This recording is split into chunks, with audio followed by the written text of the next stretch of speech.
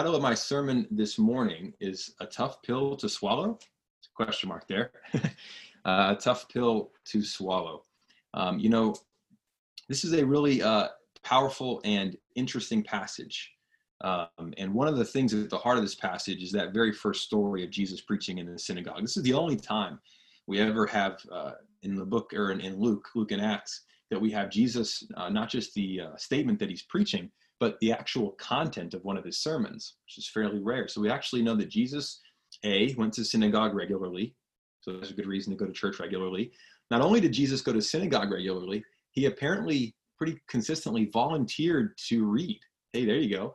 Jesus constantly volunteered to read. There was always a volunteer to do a public reading of scripture. And so it seems like Jesus did this quite often. Now, the difference about this one is not that Jesus only reads Isaiah 61, which is a powerful passage about the year of Jubilee, which I'll explain in just one second, but that he says that this prophecy is fulfilled literally in your ears. The prophecy is fulfilled inside your ears because of the one who is reading the prophecy. Now, Jesus reads this passage, and it's a very powerful passage because it says that Jesus has come as God's Messiah to set the oppressed free, to bring sight to the blind. And this is a passage that really has to do with the year of Jubilee. Jubilee is a year in the Old Testament. It's called this basically, it's the 7 of 7 Sabbath years. So every 7th year is a Sabbath year. So 7 of those equals 49. So then that next year is a Jubilee year. Every 50 years is a Jubilee year. Now, what happens in a Jubilee year? It's a good question. Now, God declared that his people would never again be slaves. And so what happens after every 50 years is that anybody who had to sell themselves into indentured servitude or slavery would be freed. Everyone who had acquired property that wasn't theirs naturally would have to give that property back to the original owner.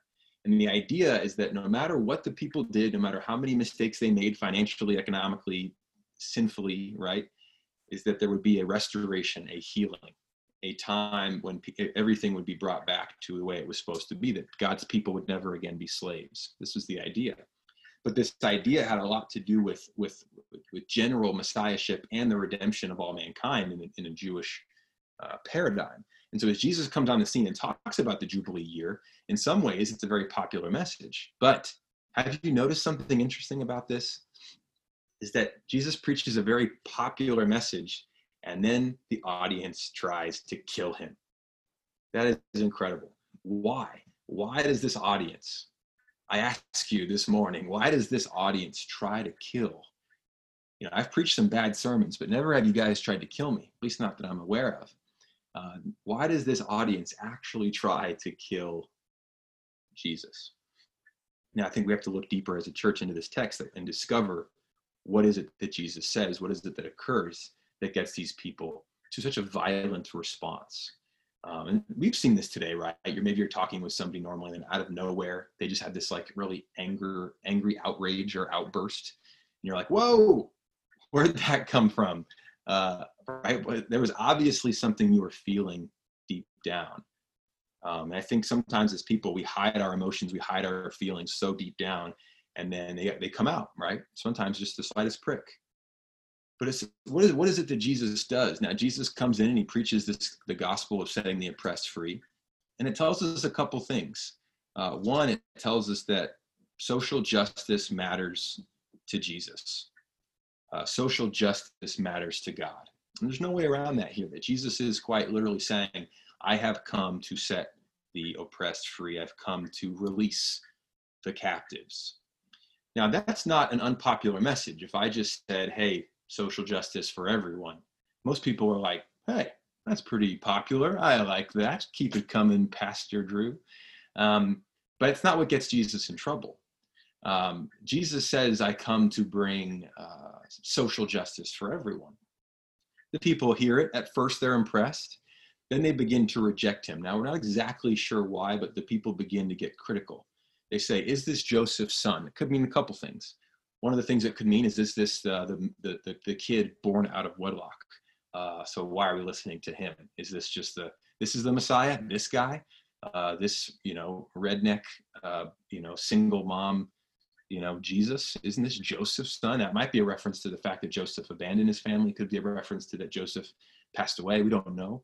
The other option is that they're saying, well, why don't you do for us what you did in Capernaum? Basically, okay, Jesus, you're saying you're the Messiah. Show us something. You did some cool stuff in Capernaum. Show us something. We're Nazarenes, man. You're a Nazarene. We're in your hometown. Give us the best treatment. All this stuff could be happening. The bottom line is that Jesus' audience begins to reject his message. It's not violent yet. It's just simple criticism, and it's an attempt to avoid hearing the message. You've done this probably, right? You hear a message from somebody, and then you begin to point out flaws in their character so that you don't have to actually listen to what they're saying. It's called an ad hominem attack, right? Saying, like, someone says something, you say, oh, I don't have to listen to him. He's divorced, or I don't have to listen to her. She's a horrible mom, right? It's a way to avoid a message by detracting from the messenger. That's something we all do. And these people begin to do it with Jesus. And Jesus begins to say, hey, listen, you're probably going to quote me this proverb, doctor, heal yourself, right? I mean, you have all these abilities to heal and do miracles. Take care of yourself. So you're probably going to tell me that. Jesus is beginning to read his audience and read that they're rejecting him. But the reality is that the people do not try to kill Jesus until he does something specific. What does he do? You've probably picked up on it by now. He chooses two options from the Old Testament with whom to compare himself. And he chooses these two examples, right? Jesus goes, hey, listen, I'm going to heal. I'm going to give the blind vision. I'm going to take care of the enslaved. We're going to liberate the slaves. We're going to bring justice to the world. And justice is a very common theme in the Old Testament. In Psalm 89, righteousness and judgment, it says, righteousness and justice are the two twin towers of God's kind mercy. Righteousness and justice. And so justice is a very popular idea, but Jesus says, okay, justice we're talking about. How about these two examples? Oh yeah, remember Elijah? They go, yeah, Elijah, good guy, Jew, love him. Can't get enough of him. Hey, remember when he healed that woman in Zarephath? Remember when he saved her son? Interesting. Hey, remember Elisha? Oh, we love Elisha. Great guy, Jew, one of us. Can't get enough of him. Yeah, remember when he actually healed Naaman the Syrian of leprosy? There were actually a lot of people in Israel who needed help. But Elijah didn't go to them. Elisha didn't go to them. He went to those in Zarephath and those in Syria. Now, it's important to know, we read that today and we go, what's the big deal? Well, to a Jew, it was a big deal. These were people, they had bad blood, all right? These are people who had a history. Those in Zarephath, the Phoenicians, the Syrians, and the Jews. By the way, if you look at the Middle East today, it's a friction that is still occurring between the Syrians and the Jews and the Egyptians, the Muslims. This is a centuries, millennia old feud, bad blood, right? Between races, between ethnicities, between nations. And so when Jesus mentions these people is when the Nazarenes begin to kill Jesus. When you say, okay, social justice, I can get on board with that. But social justice for who? Who are we talking about? Who are we talking about, Jesus? And when Jesus actually makes clear the specifics of his plan, of God's plan, he is not just rejected. There's an attempted lynching that occurs. They attempt to kill him on the spot based on an Old Testament lynch law that they think they're following. What is going on in this story? How did it escalate that quickly? Well, I think it's what we go through today. I think all of us agree, oh yeah, social justice, yeah, we're all on board. Go get them. But who are you talking about? Let's get specific. I think it's in specifics that power and conviction begin to take their toll. Can you imagine Jesus saying, I know we're all coming from different places. Can you imagine Jesus saying, hey, I come to bring social justice and liberation. Oh, for who? Oh, for those who support Black Lives Matter. Some people in the church might go, oh, what are you talking about?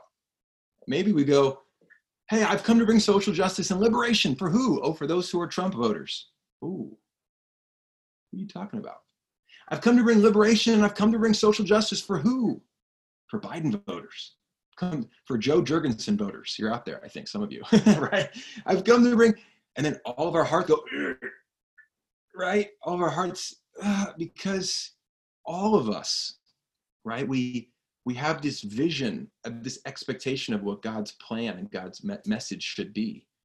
When it gets specific is when we begin to see the enemies of our enemies in the world.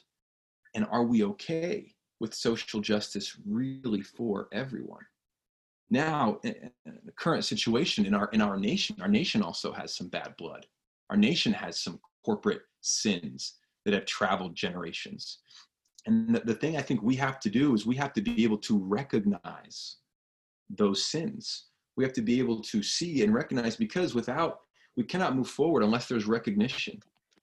Jesus's primary goal is not social reform, right?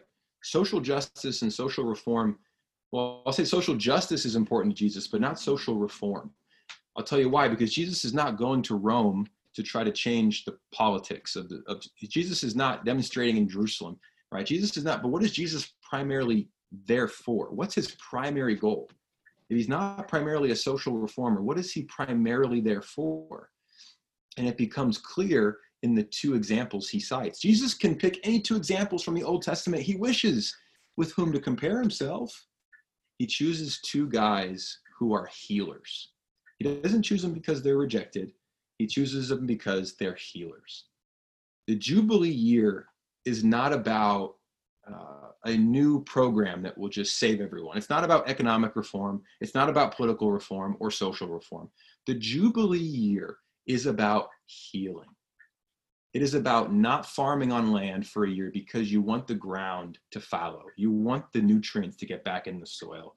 It's about actually forgiving debt because you don't want that debt to come between you and your brother, your fellow Israelite. The Jubilee year is all about forgiveness and reconciliation. So for the reason of healing, And so when we think about what's going on in our country right now and the cries for social justice, we've got to think in our hearts, what would our Lord and Savior Jesus Christ do? It's really easy to see Jesus in our own image and just say, Jesus would do this or do that because I would do this or that. Jesus wouldn't get involved, I don't think, because I wouldn't get involved. Jesus would definitely protest because I would protest, right?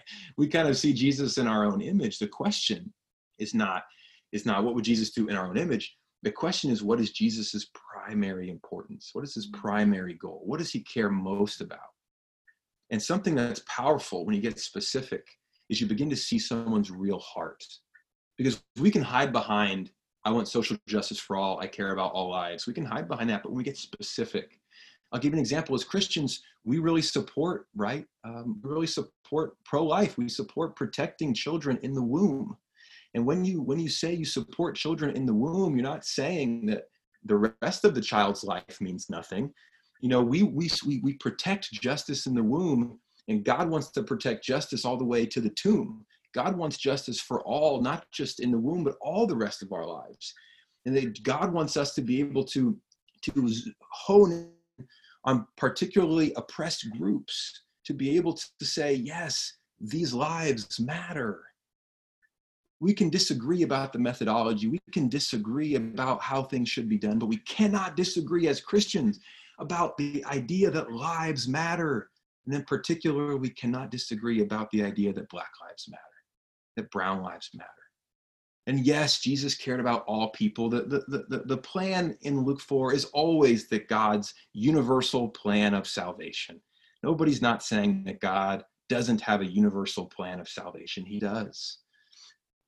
But you guys know this. If you're going to bring about healing, what do you have to first do? You have to recognize sin. You can't have a kumbaya moment. And one of the problems of the church in the last several hundred years, especially in our country, is the kumbaya moment in regard to civil rights and social justice. We have this moment, the kumbaya moment. We all love each other. We're all the same. We all struggle. We're all fine. Let's just move forward. But it doesn't really deal with the pain that is suffered by an oppressed group, especially an oppressed group.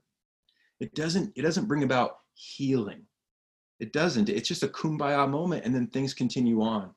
And I want to just encourage you right now. I know you might be writhing in that seat. Maybe you've already turned off your Zoom. Maybe you've gone to the bathroom, right, already, because this is making you uncomfortable. But good.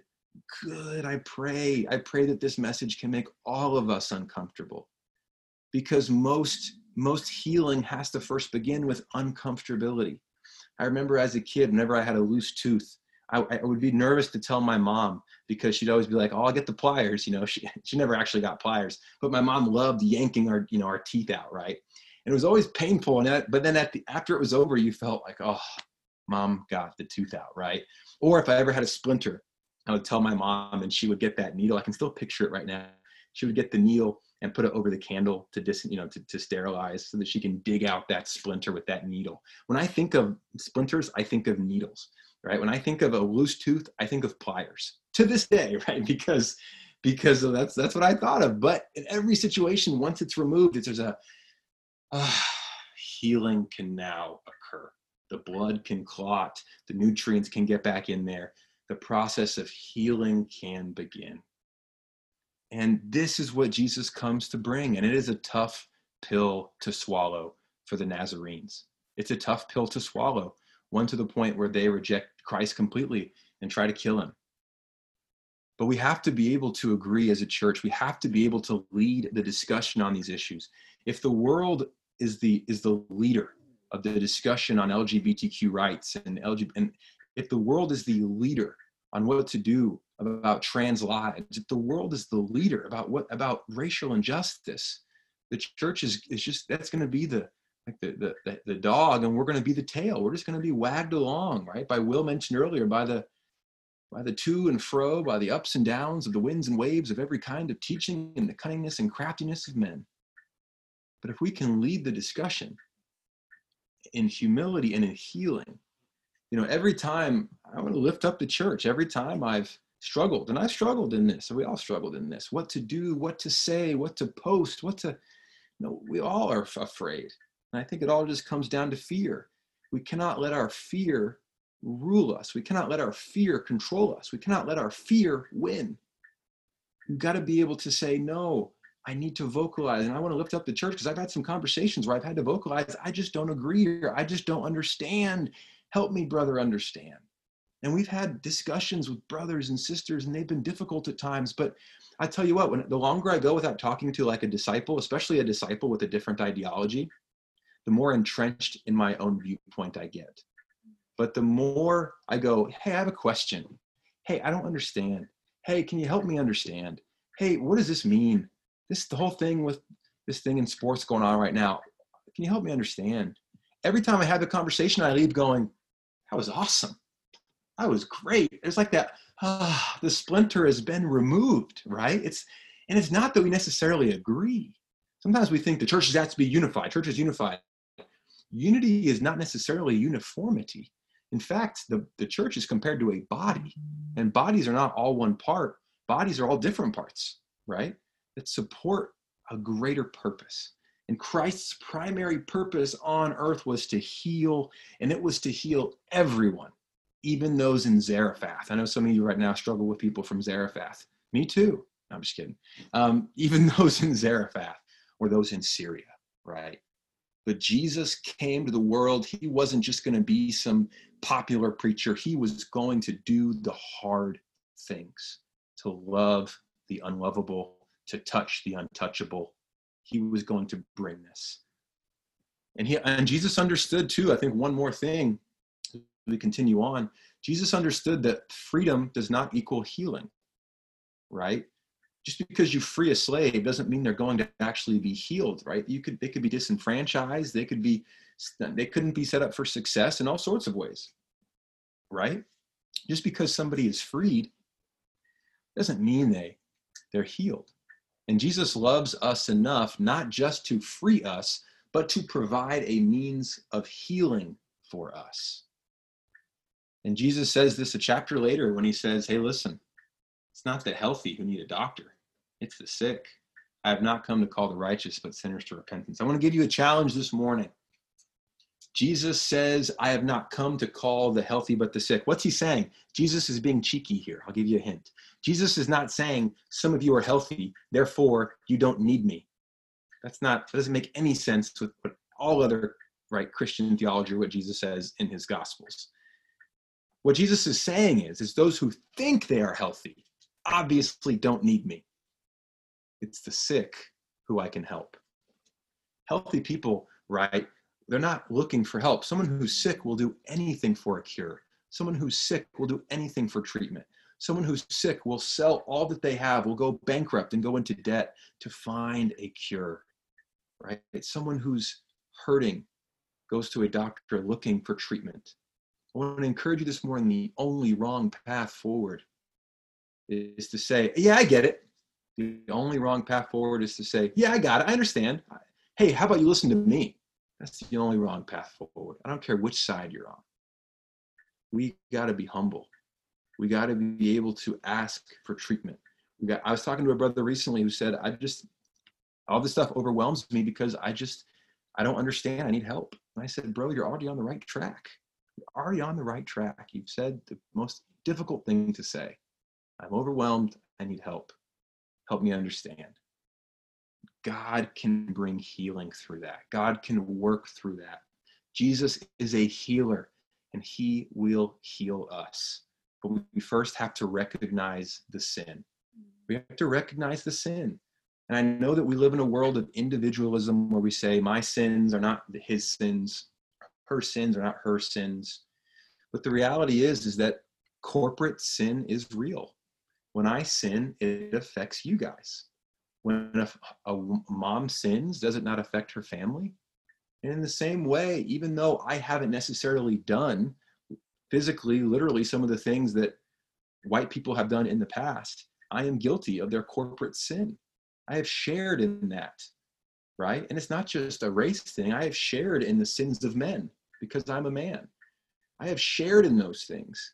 And even though I haven't done them, I need to recognize them so that I can then be part of the solution, so that I can be part of a grand process at healing, not just someone who says, didn't do it, not my fault. How does that bring about healing? How does that bring about reconciliation?